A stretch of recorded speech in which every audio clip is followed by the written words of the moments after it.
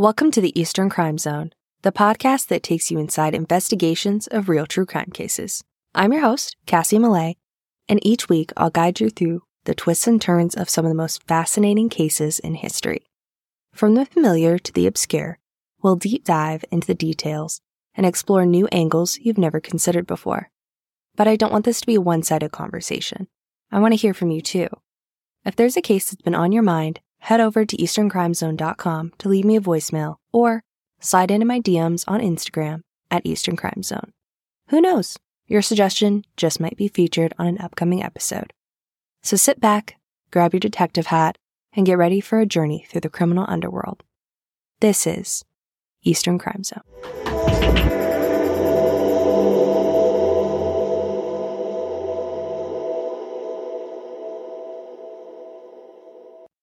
Shari Faye Smith was born on June 25, 1967 to Hilda and Bob Smith in Columbia, South Carolina. Shari was the middle child. She had an older sister, Dawn, and a younger brother, Robert Jr. The Smiths were a tight-knit, loving family. They were highly regarded and influential in Lexington, where they were active in their church and the community. Shari had blonde, bouncy curls, a rosy complexion, and bright blue eyes. She was bright, outgoing, and radiated positivity. Friends and family could always count on her to lift them up if they were ever feeling down. On May 31, 1985, schools across the United States were finishing up for the summer. 17-year-old Shari Smith of Lexington, South Carolina, had just completed her final year at Lexington High School. The following days were busy, but Shari was excited. Her graduation ceremony, where she would be singing the national anthem, was taking place on June 2nd. Then she and a group of friends would set off for a cruise to celebrate the end of their high school years and the beginning of a new chapter. It was sunny that final day of May. Shari had spent the afternoon at a pool party with her friends. At 3:38 p.m., she arrived back at her home on Platte Springs Road in Lexington. A driveway about 200 meters long led up from the main road to the Smith house. At the end of the driveway was their mailbox. Bob, Shari's father, glanced out the window of his office and saw Shari turning onto the driveway. Shari's father, Bob, glanced out the window of his office and saw Shari turning onto the driveway with her car.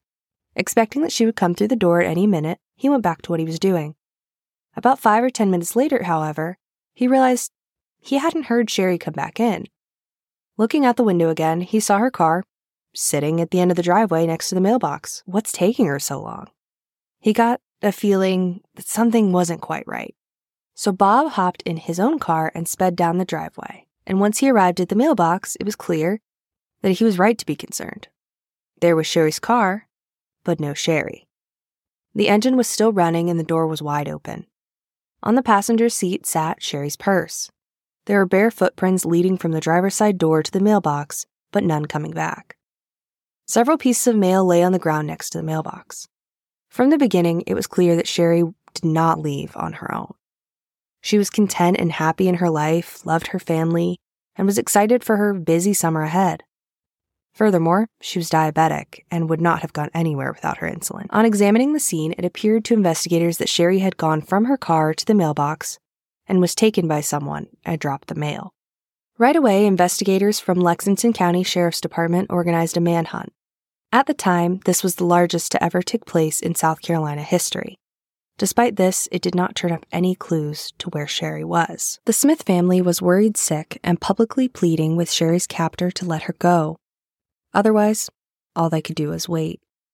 The feeling of helplessness and lack of control was unbearable. Bob would later recall, "For the first time in my life as a father and protector of my household, I was not in charge of my home." 2 days after Shari disappeared on the evening of June 2nd, the Smiths got a call from an unknown man who had distorted his voice. He asked to speak to Shari's mother, Hilda. "Shari is with me," he told her. The man described the black and yellow swimsuit Shari had on under her clothes to prove to Hilda that the call was not a prank. He told her that Shari was doing well and they were watching TV together. He did not demand any money in exchange for her return, but he did tell Hilda they would be receiving a letter the following day. Detectives traced the call to a payphone 20 miles from the Smith home in Columbia, but time was not on their side. By the time they were able to pinpoint a more precise location and travel there, whoever had made the call was already gone. Detectives arrived at the Lexington post office the following morning and began sorting through the mail. Sure enough, they found a letter addressed to the Smiths. The letter, which was 2 pages in length and written on paper from a yellow legal pad, was in Shari's handwriting. Across the top, she had written, "Last Will and Testament." Several times throughout the letter, Shari emphasized to her family how much she loved them. She wrote that she would never let this ruin their lives. The most frightening was her request that she had a closed casket at her funeral. Here is what the letter says. At the top, in the left-hand corner, it says 6/1/85, 3:10 a.m. In the right-hand corner, it says, "I love y'all," with an exclamation point and underlined several times. Down the left-hand margin, it says, "God is love." And at the top, it reads, "Last Will and Testament." Shari wrote, "I love you, Mommy, Daddy, Robert, Don, and Richard, and everyone else and all other friends and relatives. I'll be with my father now, so please don't worry. Just remember my witty personality and great special times we shared together. Please don't worry. Please don't ever let this ruin your lives. Just keep living one day at a time for Jesus. Some good will come out of this. My thoughts will always be with you." Casket closed, in parentheses. "I love you all so damn much.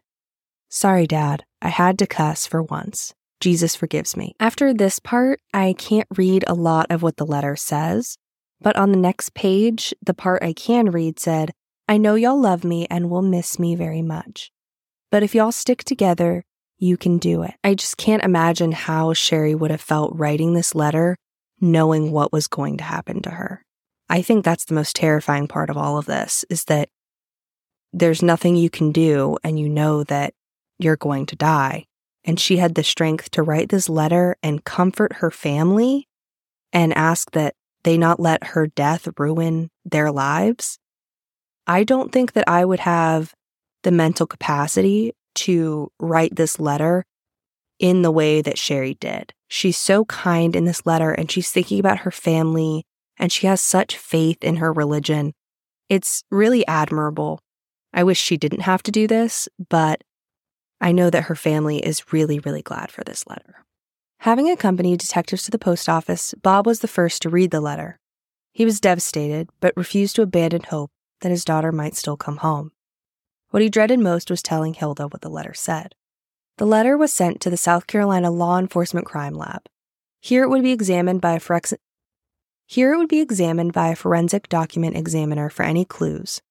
For example, fibers, fingerprints, handprints, or any discrepancies in the spelling or handwriting. Another call came to the Smiths' house that afternoon. The same distorted voice was on the other end. The man asked Hilda if they had received the mail, to which she replied that they had. He then asked if Hilda believed him. She replied that she wasn't sure because she hadn't heard from Shari herself, and didn't know whether Shari was actually okay. The man replied that she would know in 2 or 3 days. That evening, the Smiths received another call, and this one was very ominous. The man said to Hilda, "Shari is now part of me. Physically, mentally, emotionally, spiritually, our souls are now one." The Smiths received another call the next day, June 4th. This time, Shari's sister Dawn spoke to Shari's captor. He told her that 3:10 a.m. on Saturday, June 1st, Shari wrote the letter. At 4:58 a.m., he said they became one soul. When Dawn asked what he meant by that, he told her not to ask questions. He asked that Sheriff James Metz of the Lexington County Sheriff's Department stop searching for Shari. In the background, Hilda pleaded with him not to kill her daughter. "Shari loves and misses y'all," he said. "Get good rest tonight. Good night." On June 5th, around noon, he called the Smiths again. He told Hilda to listen carefully, then proceeded to give detailed directions to a specific location. He ended the call saying, "We're waiting. God chose us." Detectives followed the directions he provided. Hilda begged to go along, but they convinced her it wouldn't be a good idea. Then they found what confirmed everyone's worst fears.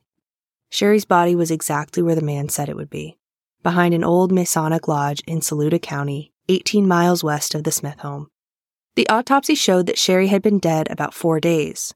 In fact, the medical examiner estimated she had been killed about 12 hours after being kidnapped. They were unable to determine her cause of death, but a residue of duct tape on Shari's face suggested she had died of suffocation. Pieces of her hair had been cut off because the tape had gotten stuck in it.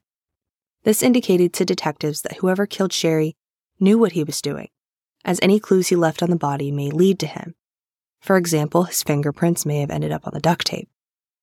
Due to the extended period of time Shari's body spent in the elements, no forensic evidence was recovered. They could not definitively prove whether or not Shari had been sexually assaulted. When the man on the phone said that he and Shari had become one soul on June 1st at 4:58 a.m., detectives assumed this was the time she had died. FBI agents John Douglas and Ron Walker of the Behavioral Science Unit came up with a detailed profile of Shari's killer. They categorized him as an organized killer. He was sophisticated in his methods and had been planning this murder for a while. It was possible he had committed sex crimes or crimes of a similar nature before. According to their profile, he would be young, in his mid to late 20s or early 30s, white, homely, and overweight. He had likely been married but was now divorced or separated. He was of above-average intelligence, with the knowledge of electronics given that he had altered his voice for the phone calls. He was not impulsive or one to take chances. From listening to recordings of the phone calls, the FBI agents and detectives working on the case were convinced that he was reading from a script he had written. The giveaway was that he had stumbled and would go back to the beginning of a sentence and start over, saying the exact same phrase again. Careful examination of the evidence led Douglas and Walker to the conclusion that this was not a one-off for Shari's killer, and in all likelihood, he would kill again if not captured. He was drunk on the feelings of power and control that manipulating Shari's family gave him. There was no doubt in anyone's mind that he yearned for these feelings to continue. Even after Shari's body was found, her killer was not done with the Smith family. He particularly enjoyed speaking to Dawn on the phone. On June 6th, he called the Smith home again. Dawn answered, and he told her he was planning to turn himself in the next day, but was contemplating killing himself instead. He then asked for her forgiveness. Sometimes he would mix up Dawn and Shari's names. He accidentally said that everything had gotten out of hand, and all he wanted to do was make love to Dawn. When Dawn questioned this, he corrected himself, saying he meant Shari. The next call came on the day of Shari's funeral.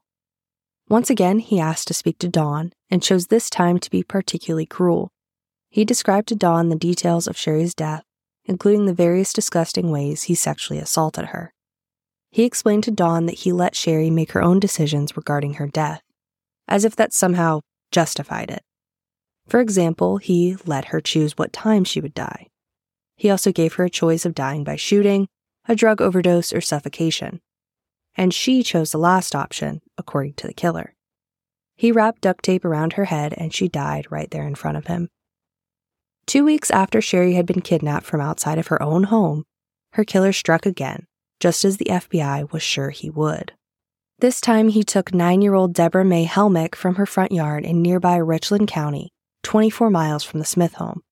It was broad daylight, just like Shari. And also like Shari, Debra was pretty, blonde and blue-eyed. She had been playing outside with her younger siblings, and her father was inside the house. And just like Shari, Debra was there 1 second and gone the next. At this point, it had been 8 days since his last phone call to the Smith family. Detectives needed him to get in contact again. So FBI agents Douglas and Walker came up with a plan. Whoever killed Shari and kidnapped Debra loved attention. As previously mentioned, he was likely above average intelligence. So no doubt he believed that he was smarter than the detectives on the case. The agents thought they may be able to lure him out of hiding with a memorial service for Shari at the cemetery, with Dawn playing a central role, given that he was obviously very fond of her. He'll be paying close attention to the media, carefully consuming every story relating to Shari and Debra. If local media made a big enough story out of the memorial service, there was a good chance he would attend, stand in the back, and silently gloat. The media coverage of the memorial was just what the agents had hoped for. Members of the community came far and wide to support the Smith family. At the instructions of Agent Douglas, Dawn brought a small stuffed koala bear, Shari's favorite animal, to lay at her sister's grave along with a bouquet of flowers. If Shari's killer did attend the service, he would see Dawn with the bear. With any luck, he might return after the service finished and take the bear as a souvenir. Detectives stood out of sight, taking down license plates of all the vehicles that attended the service. Once it was finished, they hid, lying in wait for their suspect to appear and take the bear. But he never did. Just after midnight on June 23rd, the Smiths got another call. While Shari's killer had not been brought out in the open by the memorial service, it clearly awoke something in him. No doubt he wanted to go to the service, but didn't feel it was safe. Instead, he satisfied his need for attention by calling the Smiths again. Dawn answered the phone. Of course, she didn't want to speak to him, but keeping him on the line was vital in tracking down who killed her sister.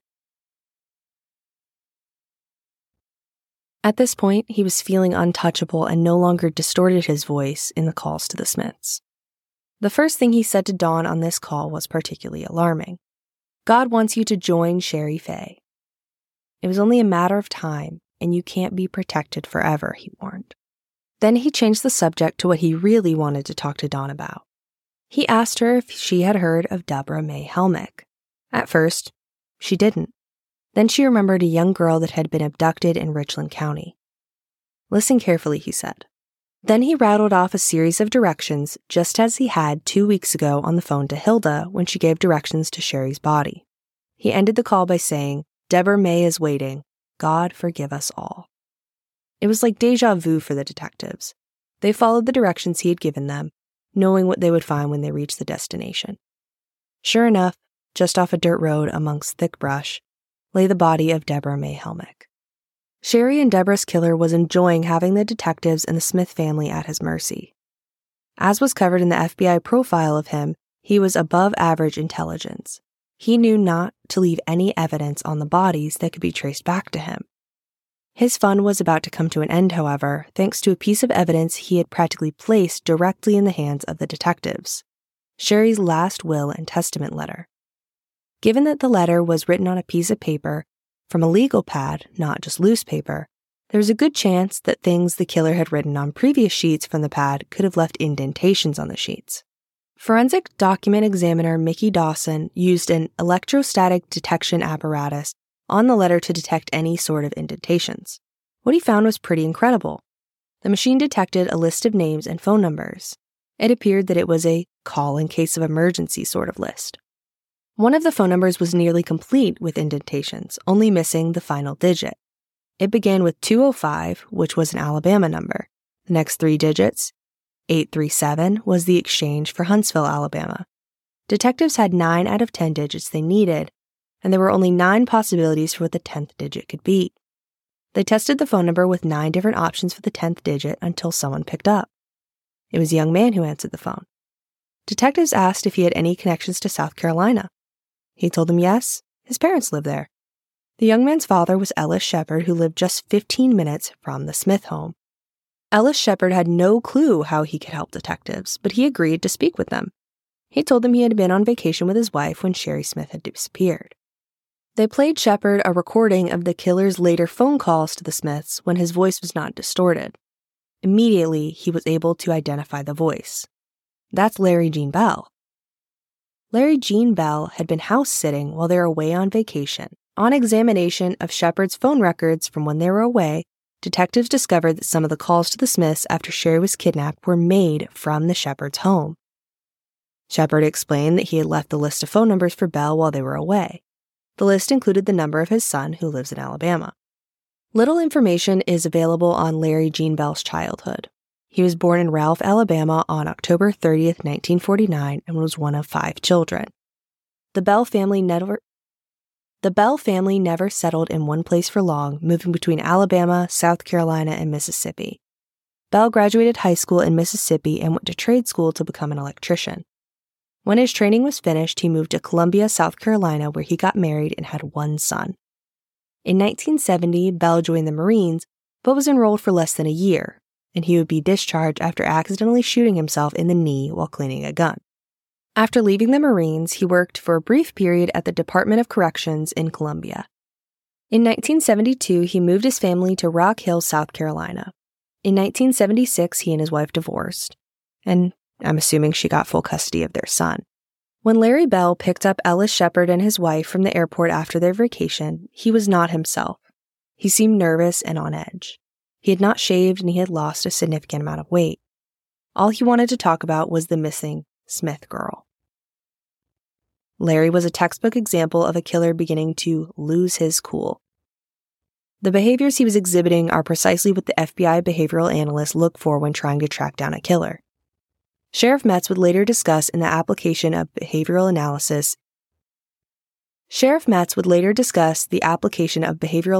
in this case.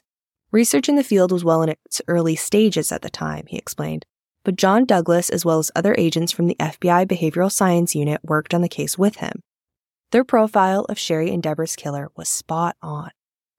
The only part they were slightly off on was his age. Larry was slightly older than the agents thought he would be. He was 35, and they guessed he would be in his mid to late 20s or early 30s. They were, however, correct regarding the following. He was white, slightly overweight, he was divorced, he was intelligent, and he had a good knowledge of electronics. Larry's past also included sexually motivated crimes. He had been caught harassing women over the phone before, making threats of sexual nature. He had also attempted to kidnap a female student from the University of South Carolina, but was unsuccessful. On June 27, 1985, 28 days after kidnapping and murdering Shari Smith, Larry Bell was arrested. Police found further evidence in the Shepard home which incriminated him. 6 long blonde hairs that were almost definitely Shari's. They were never forensically tested, but they were said to be microscopically similar to her hair. They did not belong to Mrs. Shepard or anyone the Shepards knew. Larry denied having anything to do with the kidnapping and the deaths of Shari Smith and Debra Helmick.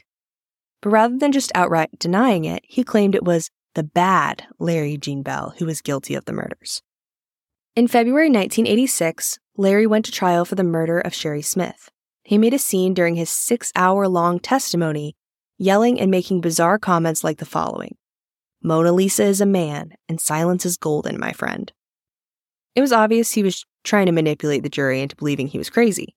Nobody bought this. The jury deliberated for just 47 minutes, and they returned verdicts of guilty on both charges of kidnapping and first-degree murder in the case of Shari Smith, and Larry was sentenced to death. He was tried separately in 1987 for the kidnapping and murder of Debra Helmick. The jury in that trial came back with the same verdict, guilty on both counts. It was not only Shari and Debra's families and friends who were shaken by the heinous acts of Larry Gene Bell. The entire state of South Carolina was on edge from the time Shari was kidnapped to the day Bell was arrested. Worried parents were scared to let their children play outside without adult supervision.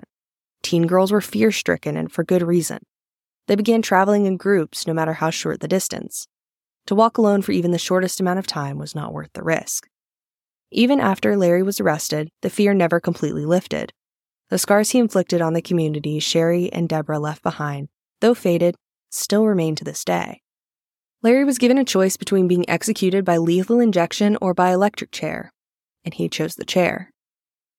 On October 4th, 1996, after 10 years on death row, 46-year-old Larry Bell died silently in South Carolina's electric chair.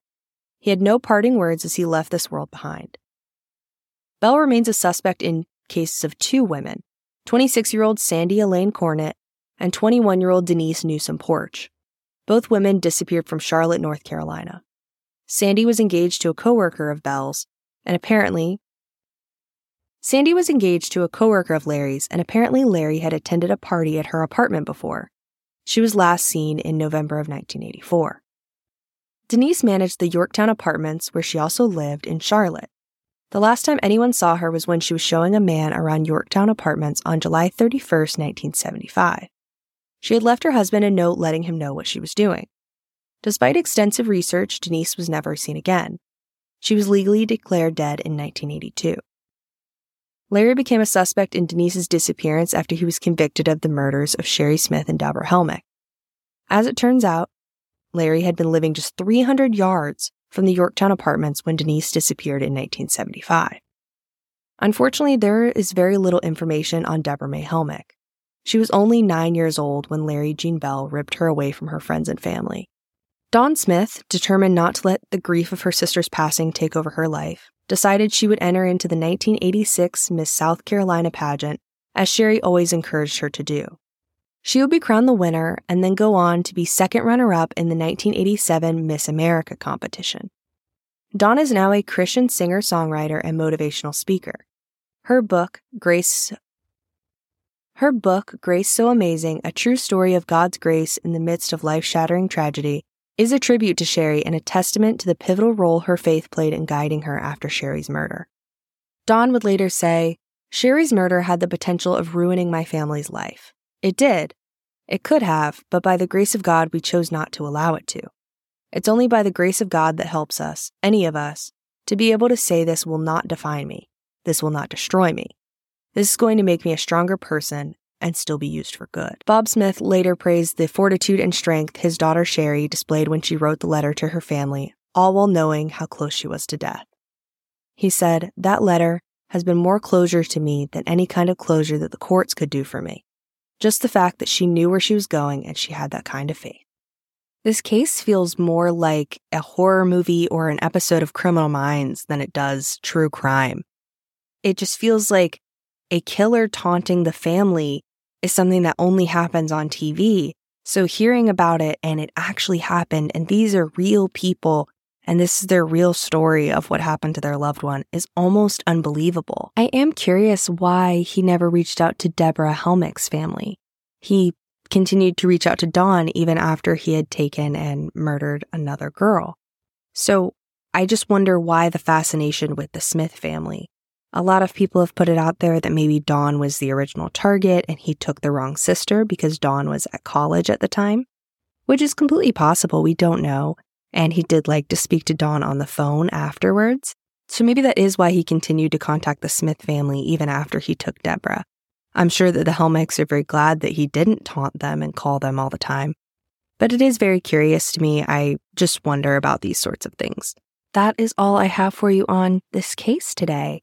There are additional resources if you want to look into it further. The full letter from Shari is available online. There is a book from the FBI profilers, John Douglas and Mark Olshaker, that is available if you'd like to read that as well. There are even recordings of the original phone calls between Larry, Jean Bell, and Shari's family. I'll try to remember to link everything below so that you can find these resources if you do want to look into this case further.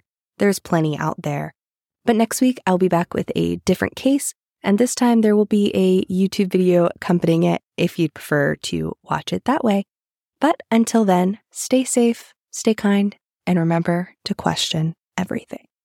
Bye.